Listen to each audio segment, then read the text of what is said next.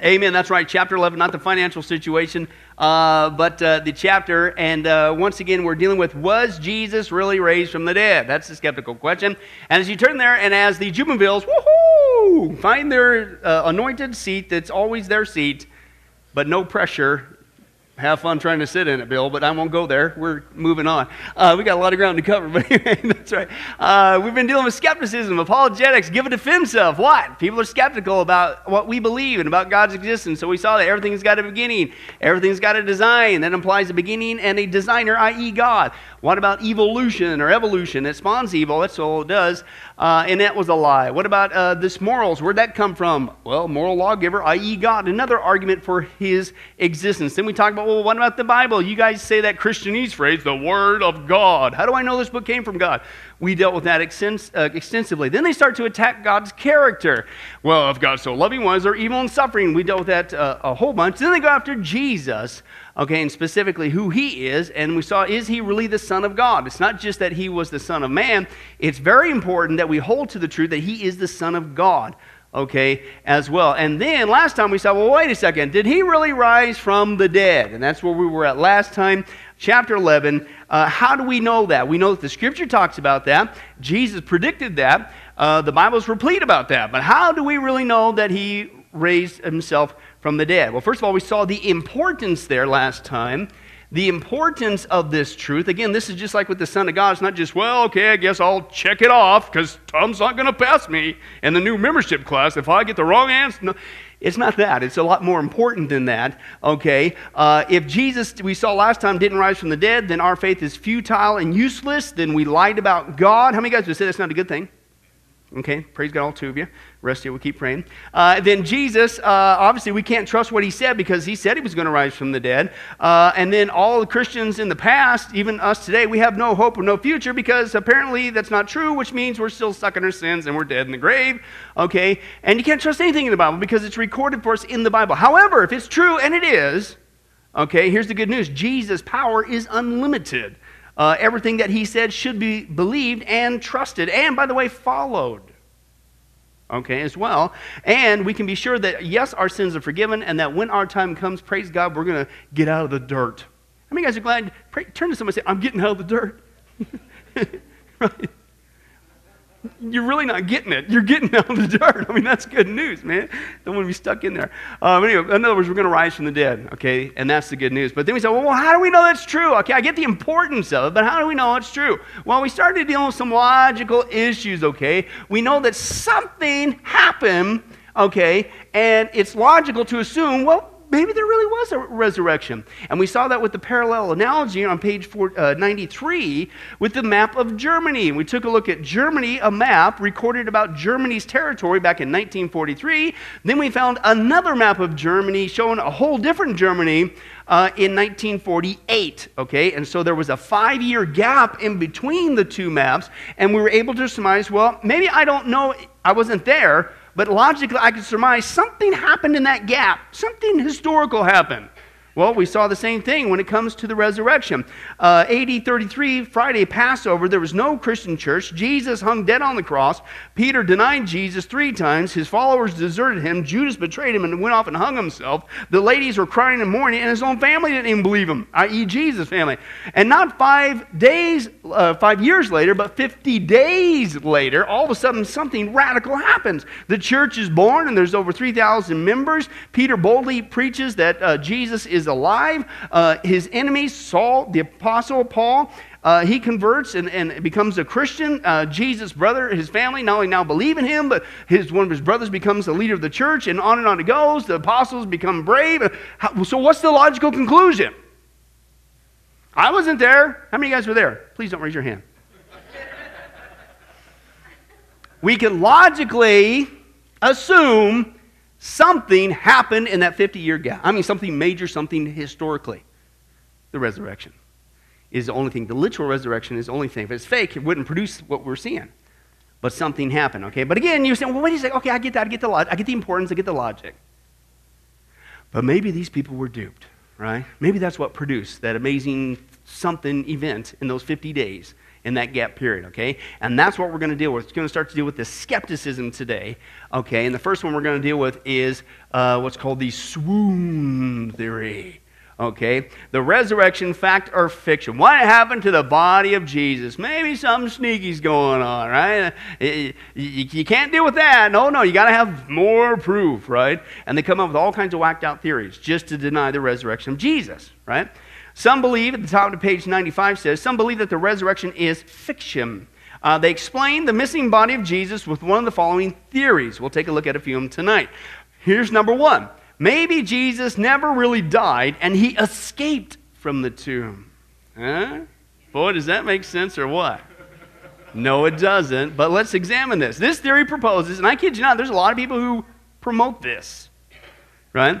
This supposes that the Roman guards and the Jewish leaders were mistaken about Jesus being dead. And here's how it's supposed to go. After a sleepless, emotionally exhausting night, Jesus was beaten and scourged, then nailed to a cross. Then after a spear was thrust into his side and he was declared dead, he just fainted. Oh. Okay, really? Yeah, well, actually, no, that's not what happened, but that is a good response.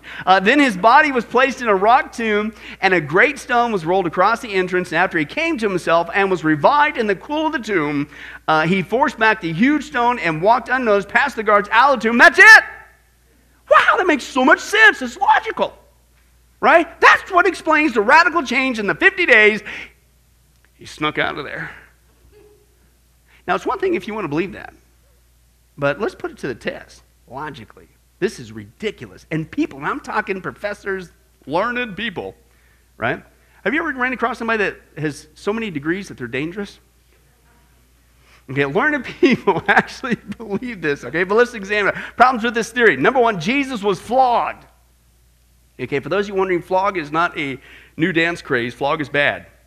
Okay, and he says they're beat with whips, right?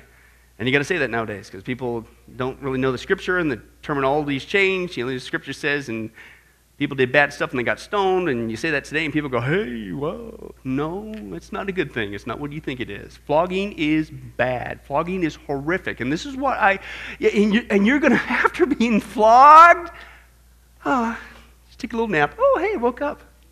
Oh, okay, let's sneak out of here. I don't think so. You need to understand what flogging was.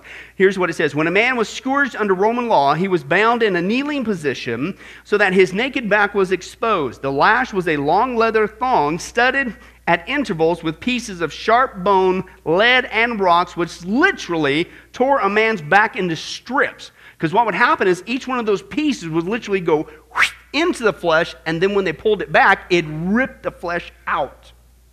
It's not just, they always said like just like a whip. Oh, it lifts. No, there was pieces embedded in it, and it shredded your whatever it touched off. Listen to this, okay? And many a man had died under the lash, okay? Still more had lost their reason and emerged, if they did survive, raving mad, okay? Few retained consciousness to the end of that bitter ordeal, but all who survived were broken men. So you're going to go through that and just say, oh, whew, rough day. It's time to get out of here. Don't think so. It gets even worse. Eusebius, he's a church historian and got some of his stuff in my office. Great stuff if you want to know what's going on in the early church. Anyway, 3rd century church historian. He said this concerning the Roman scourging inflicted on those to be executed. Listen to this. The sufferer's veins were laid bare, and the very muscles, sinews, and bowels of the victims were open to exposure. And what would happen is, you're kneeling like this down here, and they're getting your back, but, they're long things, and they're studded with all this stuff in it, and sometimes it would wrap around and then come up here, and, of course, it's embedding wherever it goes, and then now it's shredding your stomach, and now your intestines are coming out. How many guys would say that if your back is completely shredded, meat is exposed, your veins are exposed, and your bowels are hanging out, you're probably not fainting and getting up and saying, "Oh, what's for breakfast?" This is nuts. This is nuts for people to believe this. It's like, are you serious? But they keep propagating the lie. Number 2, that was just the beginning. That was just the beginning, right? Number 2, Jesus was struck, is your next blank there, struck on the head by a staff again and again and again and again and again, right? Number 3, Jesus was nailed to a cross. Ouch. Can you imagine? Do we even understand ourselves as Christians what our Lord went through? Right? And it says, he's going down to Calvary for us, and then Simon of Cyrene carries the cross. I mean, the strength at that point, because you just got flogged, you just got beat. Your intestines are probably hanging out, and you're trying to carry. What? But you ain't done yet. Now you're getting crucified. And let me get you a quick description, a medical description of the cross. As Jesus slowly sags down with more weight on the nails in the wrists, excruciating fiery pain shoots up through his fingers and up through the arms and explode into his brain. The nails in the wrist are putting pressure on the median nerves. Therefore, as he pushes himself upward to avoid this stretching torment, he places the full weight on the nail through his feet. Now, in the median nerves, they've done experiments on, we've seen this before, it's such painful. If you rupture that nerve, that if you were just blow on it, the people literally go insane because of the pain. And so he pushes himself upward on this stretching torment. He places his full weight on the nail on his feet. But this causes a searing agony as the nail now tears the nerves in the bones in his feet. Then his arms get fatigued, cramps sweep through his muscles, knotting them in deep, relentless, throbbing pain. And with these cramps come the inability to push himself upward to breathe. Air can be drawn into the lung, but now it can't be exhaled. So Jesus fights to raise himself in order to get just one small breath. And so in spasms, he's able to push himself upward to exhale to get more oxygen, but each time it's less and less and less. He experiences hours of horrible pain as the tissue is torn from his lacerated back, trying to move up and down the rough timber just so he could breathe. But then another agony arrives. A deep crushing pain in the chest begins as the area around his heart slowly fills with serum and begins to compress his heart. It's almost over now. The loss of fluids has reached a critical level. The heart is struggling to pump blood. As the tortured lungs make a frantic effort to gasp small gulps of air, he can feel the chill of death creeping to his tissues. And finally, Jesus can allow his body to die, but not before saying, Father, forgive them, for they know not what they do.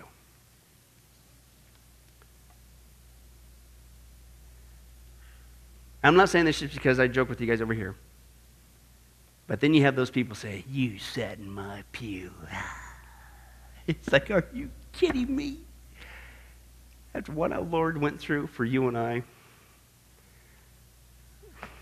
Anyways. And that's just the side issue. The big issue is this, excuse me, after all that, you're going to sit there and say, oh, what a nap. Ooh, good thing the stone tomb I'm on was cold. It revived me. Ooh, time to go. Don't think so. It's ridiculous. Okay, let's continue on. Next page, 96. Number 4, the Roman soldiers believed that Jesus was dead. Right? Number 1, that's a given, right? Number 5, one of the Roman soldiers pierced Jesus' side with a spear, bringing a sudden flow of blood and water. We'll see this down here at the bottom. Modern pathologists say that blood and water would not have come out unless the body was in fact dead. We know that medically, okay? And every jot, every tittle, every word in the Bible is there for a reason. Before we even had the medical ability to even understand it like we do today, God recorded specifically blood and water. Why? Because medically that means you're dead.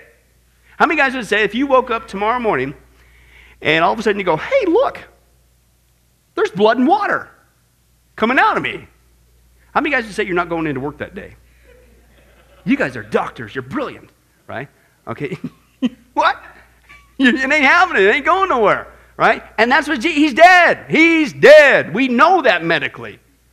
Okay, but oh no, he just fainted. It's crazy. Pilate, the Roman governor, number 6, was convinced by the Roman centurion that Jesus was dead, so he gave Joseph permission to remove the body from the cross.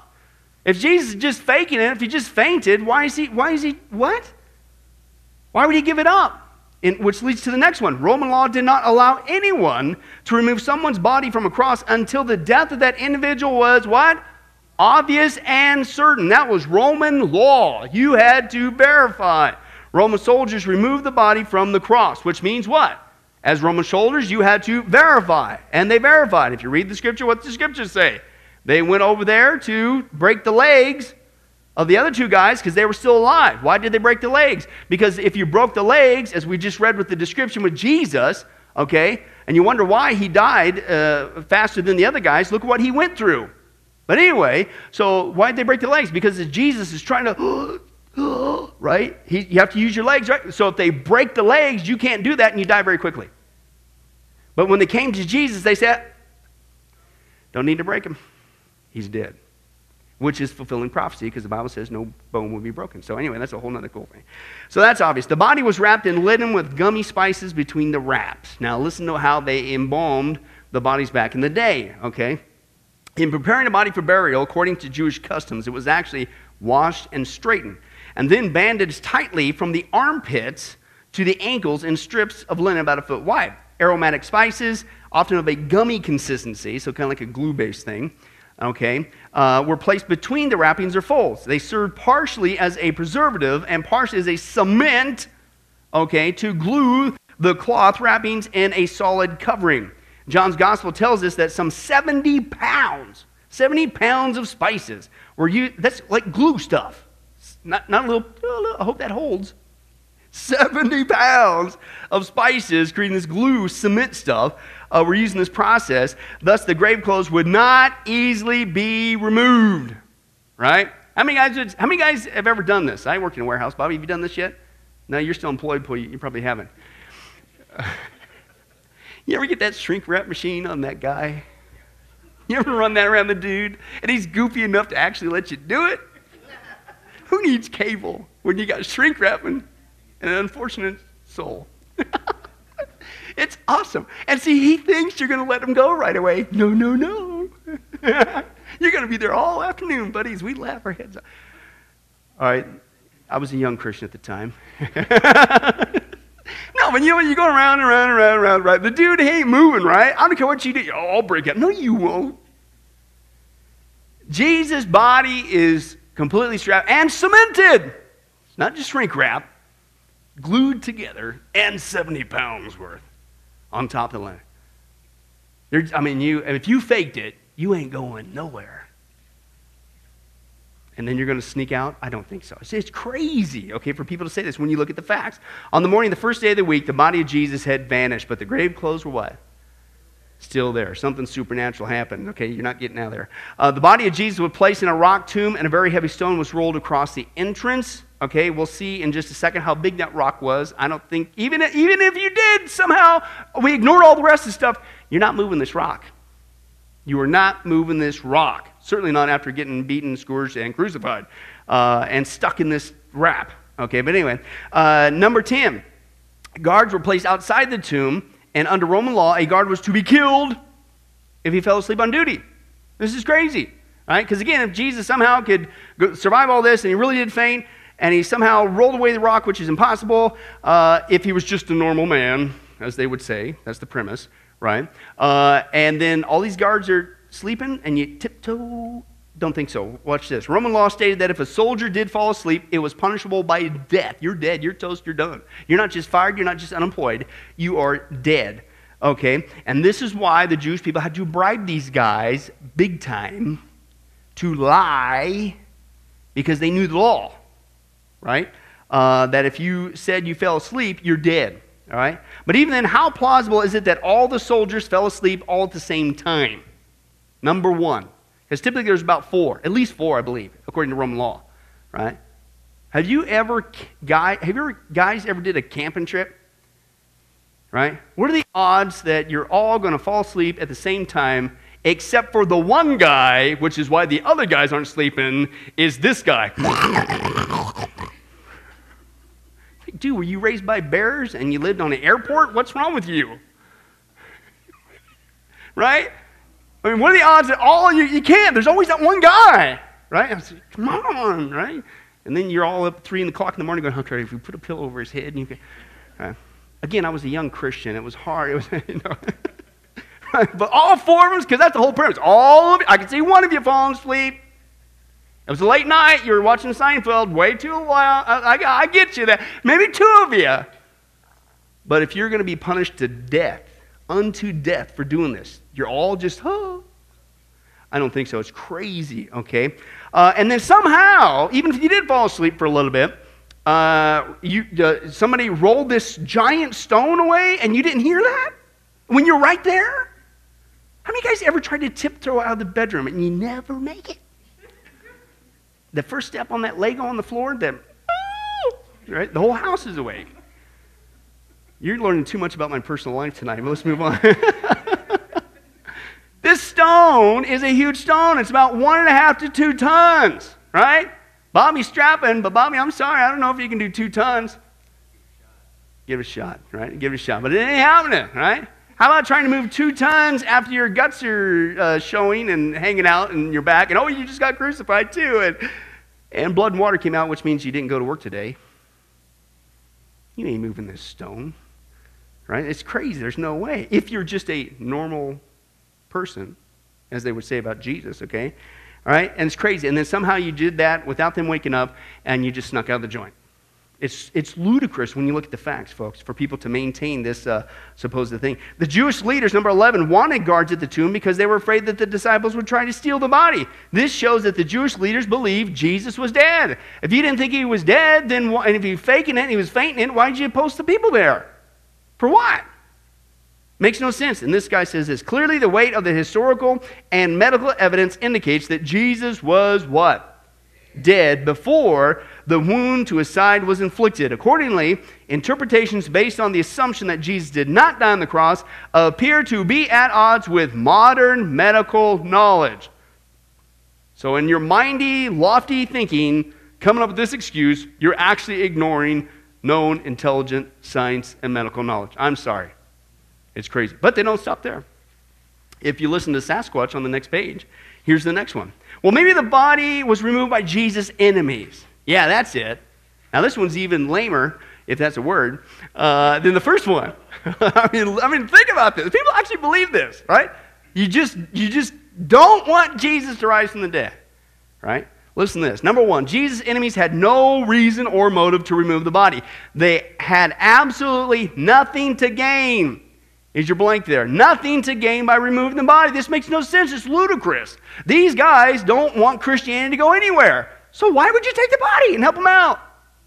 It's counterproductive. It's crazy for you to say that. Then the enemies of Jesus wanted the body to stay in the tomb. That's why they asked Pilate to put Roman guards around the entrance. So why would you do that if you're going to take it out yourselves and then you fake everybody by having the Romans get involved? That's ridiculous. Number 3, Pilate took great precaution. Is your blank there? Great precaution to make sure the body stayed in the tomb. Okay? And 4, the story could not have been kept quiet. Why? Because people spill the beans. Sooner or later, somebody's going to talk. Right? Gossip. You know, the Proverbs, I think it says that gossip is like choice morsels. You just give it to me. It tastes so good. Right? It's something I just got to hear. You know, I'm only telling you this so you can pray about it. Yeah, no, you just spiritualize gossip, and that's sin. I'm sorry.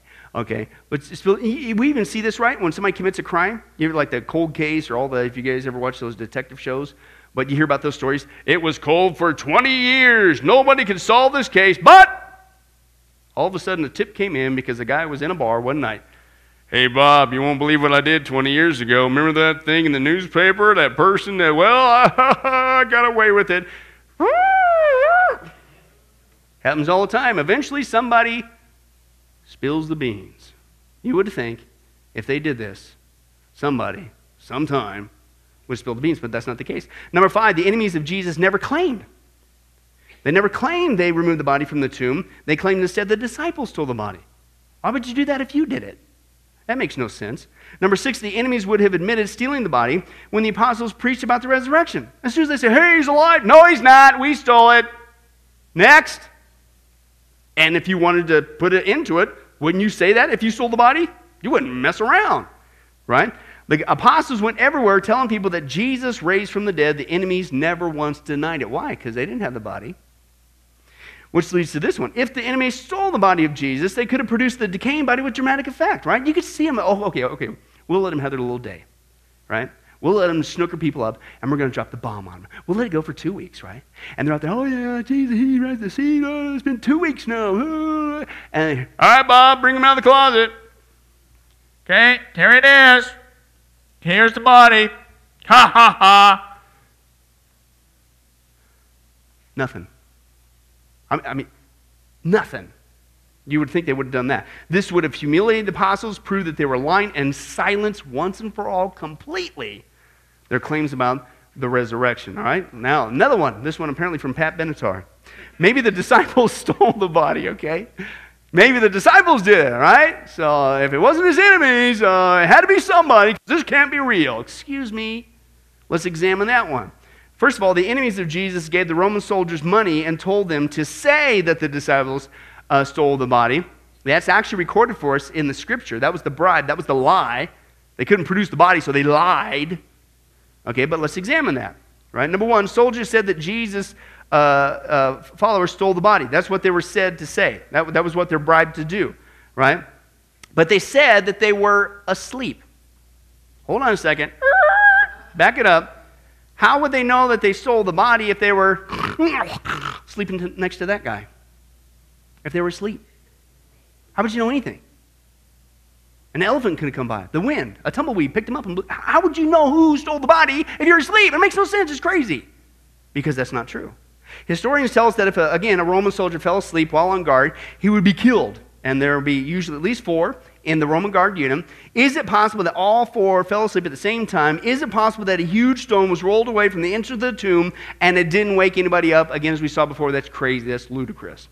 Number 3, if the disciples stole the body of Jesus from the tomb, sooner or later somebody who knew the facts would have talked. Okay, again, there's cat's coming out of the bag somewhere. And number 2, people do not knowingly die for lies. We talked about this a little bit last time. All the apostles except John were killed because they taught that Jesus rose from the dead. You would think they would have cracked. And again, once again, we've seen this many times before, but once again, remind ourselves that when these guys died, when the apostles died, it was a really bad, horrible, gruesome death. And you would think that at least one of them would have cracked. If it's a lie, James, brother of John, was beheaded.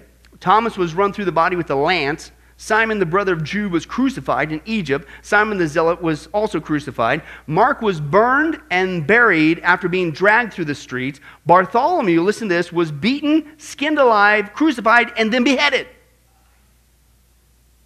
If this was a lie, I would think at least by stage 4. Okay, you got me. All right. I thought it was funny. All right, you don't have to get so personal about it. All the way to the grave. Andrew was crucified. Matthew was killed by a spear. Philip was stoned, then crucified. James was thrown off the temple. Church history records he actually survived. And so then they clubbed him to death. Peter was crucified upside down. Paul was beheaded. Luke was hung on an olive tree. Jude was shot to death by arrows. Matthias was first stoned, then beheaded. Barnabas was stoned to death. And the Apostle John was put into a cauldron of boiling oil, but survived. And he's the only one of the apostles that had a, quote, natural death. But not after, until he's being tortured. And so if these guys stole the body, i.e. they lied, they made the whole thing up, you don't think one of these guys is going to crack? That's ridiculous, okay? Jesus' followers, number 4, were scared of the Romans. Matthew 26:56 tells us that when the soldiers came to arrest Jesus, all the disciples deserted him and fled. So does that the characteristic of people who are going to be so bold and brazen that they're going to make it past all these guards and somehow move this giant rock without nobody hearing at the threat of death and the risk? They're chicken livers at this point. That is so inconsistent. There's no way. It makes no sense. Okay, and Matthew 27 tells us the Roman soldiers sealed the tomb. We usually don't get that, but that's really important if you understand Roman law. The sealing was always done in the presence of Roman guards who were left in charge to protect this stamp of Roman authority and power. The followers of Jesus would have been punished for breaking this Roman seal. Again, not just messing with the soldiers, not just attempting, but if you mess with the seal, you're really toast, right? Here's what we note about that. Their sole purpose, the Roman guards, and obligation that evening was to rigidly perform their duty as soldiers of the empire to Rome, which they had dedicated their allegiance. The Roman seal offered, affixed to the stone before Joseph's tomb, Joseph of Arimathea, was far more sacred to them, the soldiers, than all the philosophy of Israel or the sanctity of her ancient creed. Who cares about these foreigners, Israel, what they want? I have pledged my allegiance to Rome. I'm a soldier of Rome. Who cares what you want, foreigner? Listen to this. Soldiers cold-blooded enough to gamble over a dying victim's cloak are not the kind of men to be hoodwinked by timid Galileans.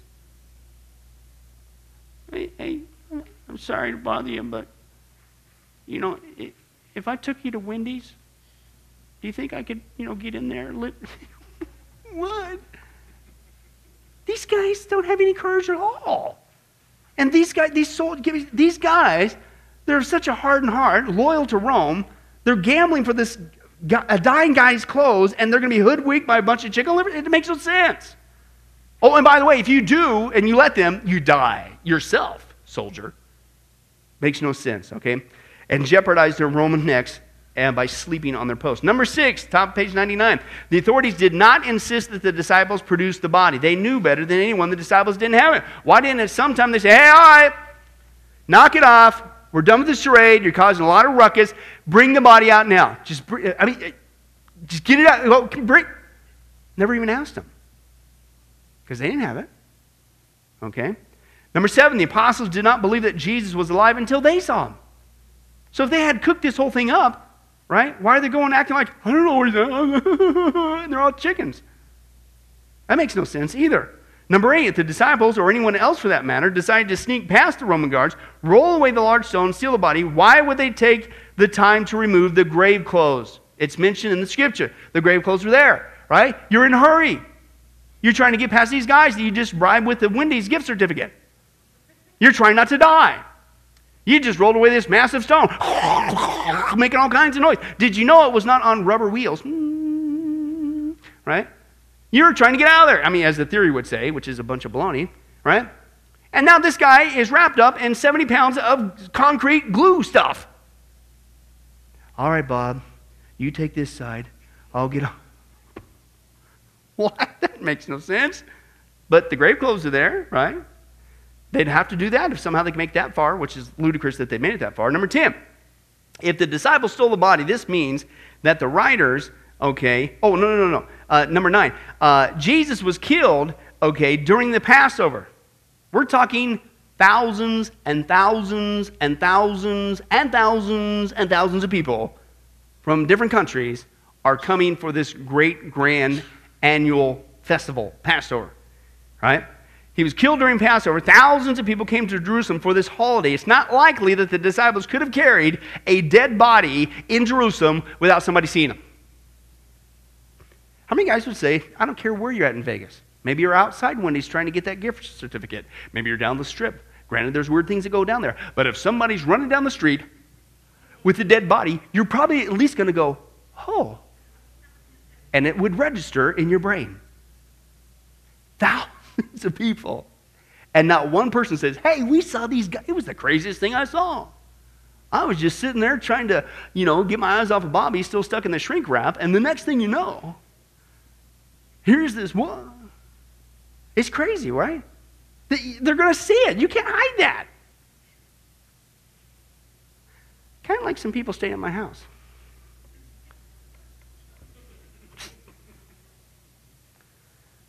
You guys know I've been warned about chicken. I got certain rules about what comes in my house and what doesn't come in my house. But if you can believe this, there are certain people, I will not look in that direction, who not only went to Popeyes and blasted it all over Facebook, smiling.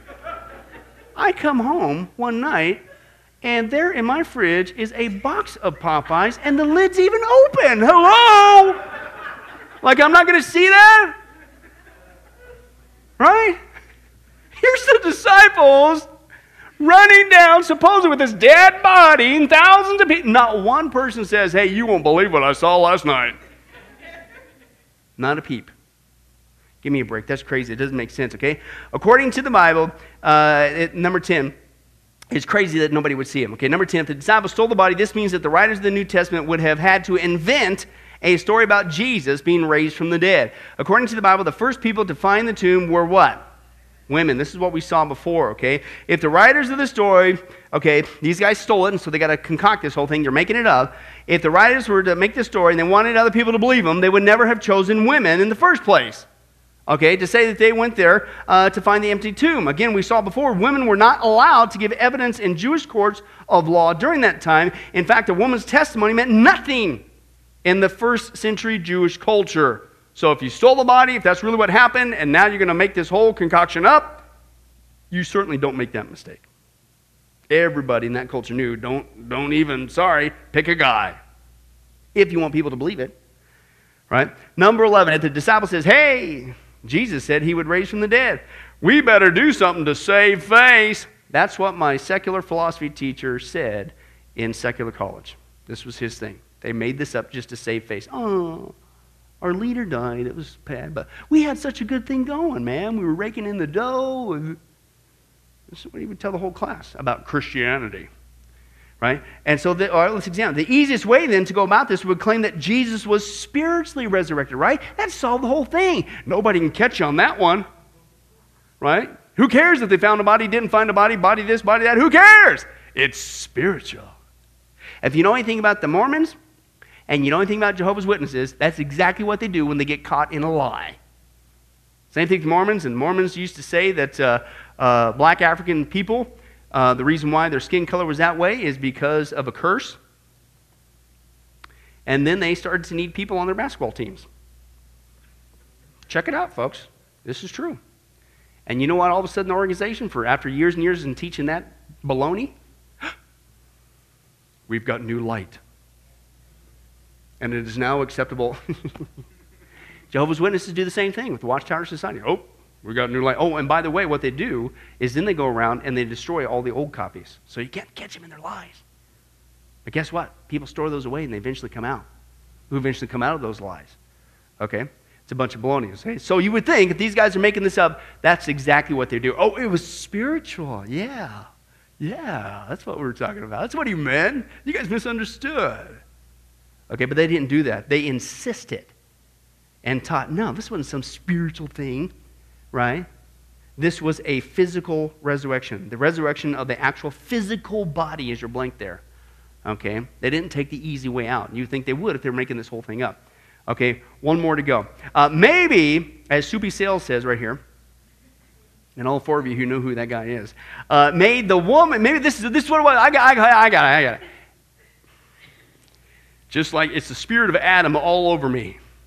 That woman you gave me, right? Maybe it was the woman, yeah, the woman. They went to the wrong tomb. Now, when it comes to directions, and you're driving in the car, who wants to help you out? Right?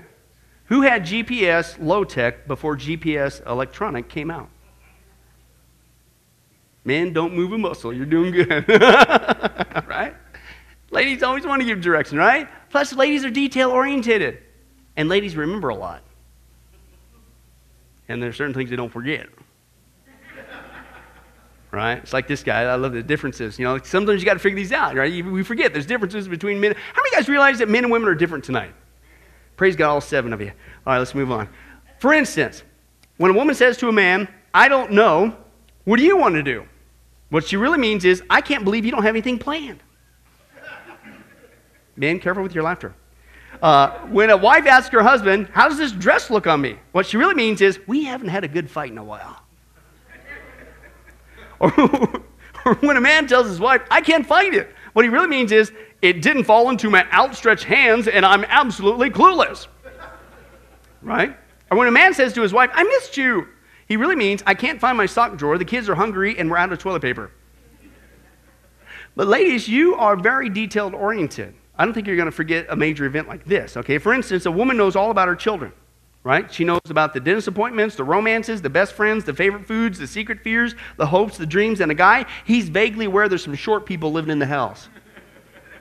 Right? We can skip over that stuff. Okay? And apparently I said they're resourceful too because one guy says that, hey, what would have happened if there had been 3 wise women instead of 3 wise men at the birth of Jesus? And apparently they would have asked for directions, arrived on time, helped deliver the baby, cleaned the stable, made a casserole, and brought practical gifts. Right? What are you going to do with myrrh? Okay, but anyway, we'll move on. But guys, I'm here for you, right? Because we just got slammed, so pay attention. You ready to shine, guys? It's good to be a guy. Turn to a guy and say, it's good to be us. All right. Ladies, you weren't supposed to do that. That was weird. Okay. Listen to this, right? A guy. It's good to be a guy. For instance, phone conversations, they only last 30 seconds. We can go to the bathroom alone. We can leave that hotel room without making the bed. Right? We can kill our own food. Cleaning the toilet is optional. Wedding plans take care of themselves. None of our coworkers have the power to make us cry. We don't have to shave below the neck. Flowers and duct tape fix everything. And we don't care if somebody doesn't notice your new haircut. We can watch a game in silence for hours without your buddy thinking, he must be mad at me. But the best thing is this, guys, one mood all the time. Don't move a muscle. But in all seriousness, as we get there, the women went to the wrong tomb. Give me a break. There's certain things you don't forget. One guy said this. He's talking to a friend. He says, man, I can't take it anymore. And he says, man, what's wrong? He says, it's my wife. It's my wife. Every time we have an argument, she gets historical. He says, you mean hysterical? He says, no, I mean historical. And she's always going, do you remember this? You remember that? You remember?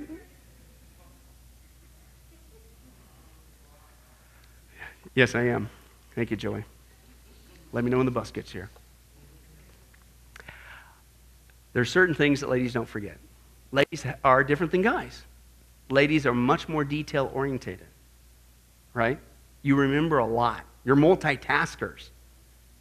Now go back in all seriousness to this. Excuse me, these ladies went to the wrong tomb with a major emotional, important event like this. You're not going to forget that.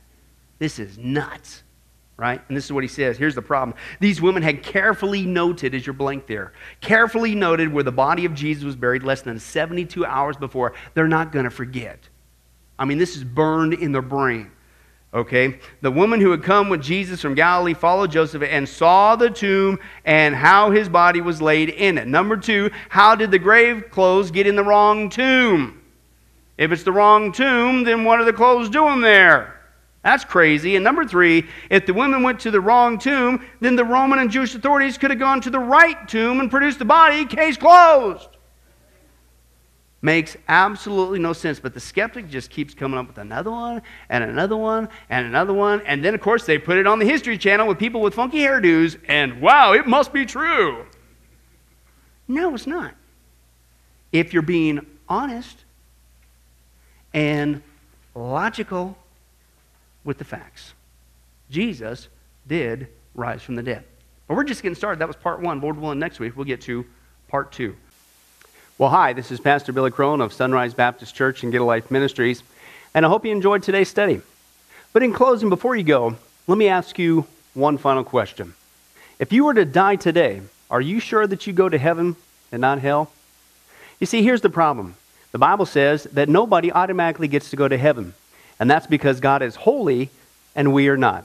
The Bible says that the wages of our sin or our unholiness or the wrong things that we have done have separated us from God. And the wages of our sin or unholiness means that we deserve to die and receive God's judgment to go to hell and not heaven. In other words, we're disqualified for heaven. And that's because God being holy and us being not, the two cannot mix. So what are we going to do? Well, that's bad enough. The other problem is we don't even want to admit this dilemma, even though God already knows it all. And so out of love, God gave us something called the 10 Commandments to show us that we're really disqualified for heaven. We're not holy. We're not perfect like Him. Let's take a look at just a few of those here today. The Bible says, the 10 Commandments says, you shall not bear false witness. That means lying. How many of you ever told a lie before? Well, those of you who didn't raise your hand, you just did. Okay, let's be honest, folks. Let's not tell another lie. We've all lied. Well, believe it or not, that disqualifies you for heaven. That's how holy God is. He is the truth. He does not lie. And so that makes us a liar. Another of the 10 Commandments says, you shall not steal. Okay, how many of you have ever taken anything without permission? Well, all of our hands should have went up at that one. We've already said we're a bunch of liars. Okay, well, we've all done that. And it doesn't have to be a bank. It could be a pencil in the 3rd grade. that means that we're a thief, okay? The Bible says that God is so holy, even his name is holy, and that's why one of the 10 Commandments says, you shall not use the Lord's name in vain. Hey folks, isn't it ironic how now the blessed name of Jesus Christ, the Bible says there's no other name under heaven by which men might be saved, Jesus Christ, has now become a cuss word? Folks, the Bible says that's the sin of blasphemy, okay? And folks, let's be honest, we've used God's name in vain before. The Bible also says in the 10 Commandments, you shall not commit adultery. And Jesus takes the standard even higher. He says, listen, it's not just physical adultery. He says, surely I tell you that if you look at another person with lust in your eye, you've committed adultery in your heart. God looks at the heart. One more out of the 10 Commandments says, you shall not murder. And you might say, well, hey, I haven't done that one. Really? The Bible says that the sin of hatred is akin to the sin of murder. You, in other words, in your heart, wish they were dead. You pulled the trigger, if you will, in your own heart. And the Bible says God sees that, and it's just as bad. He knows the mind, he knows the hearts, the thoughts, and the intents that we have. Folks, that's just 5 out of the 10 Commandments. How you doing? Not very well. None of us can keep them. They're God's x-ray to show us that we're disqualified. And so when, not if, your time comes, because we're all marching towards the grave at different speeds, you're going to have to stand before God. And you're going to have to say who you really are. He already knows. Hey, God, let me into heaven. I'm a liar. I'm a thief. I'm a blasphemer, adulterer, and a murderer. Folks, the Bible is clear. Such people as these will not inherit the kingdom of heaven. That's the problem. Here's the good news. God so loved the world that he sent his one and only begotten Son, Jesus Christ, that whoever believes in him, what he did on the cross on our behalf, that we will not perish, we will not go to hell, but he will give us the gift of eternal life. Jesus died on the cross to forgive us of all of our sins. It's something that we don't earn. We can't earn. It's a gift, the Bible calls it, and a gift cannot be earned. He was taking the death penalty in our place. That's what the cross was of the day. And that if we would just ask Jesus Christ to forgive us of our sins and believe that in our heart that God raised him from the grave, showing that his death is satisfactory to God to forgive us of all of our sins, no matter what we've done, the Bible says we shall be saved. The Apostle Paul says that if we confess with our mouth Jesus is Lord and believe in our heart that God raised him from the grave, we will be saved. Let me give you a common analogy of what God's doing and what he did for us with Jesus dying on the cross on our behalf. In life, we know that people can be sentenced for a crime to where they're actually on death row. The courtroom scene has completely finished. The gavel has already sounded. They are going to jail, and they're just awaiting their time before they go to the death penalty. As they're sitting there in the jail cell, it's a proven fact they did what they did. Everybody knows it. They're just waiting for that time for their number to come up, so to speak, and walk down that hall and be executed. There's nothing they could do to reverse their crime. No amount of good works in that jail cell can reverse what they've done. It's too late. It's over.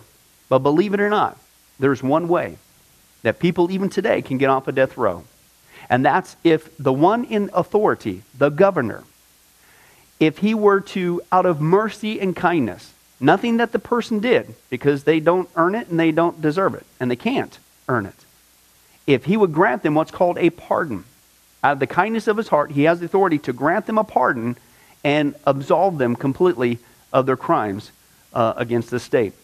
And did you know that there's actually been people that this has happened to, that the governor, out of mercy, has granted them a pardon as a gift, and they've gone down to the jail cell and handed that person, extended it through the bars, here, I'm granting you a pardon. If you would just receive it, you can go free right now. And did you know that there's actually been people who've said, no, I don't want your pardon. And so what happened is of their own doing, even though they had a way out, they still had to go to the death penalty. Folks, can I tell you something? That's what God did for us with Jesus dying on the cross. He sent his Son to take the death penalty in our place. God has the authority to grant us through Jesus a complete pardon. And every day that you're still alive, God is extending to you spiritually this pardon. But a pardon does you no good unless you reach out and receive it by faith. Won't you do that today?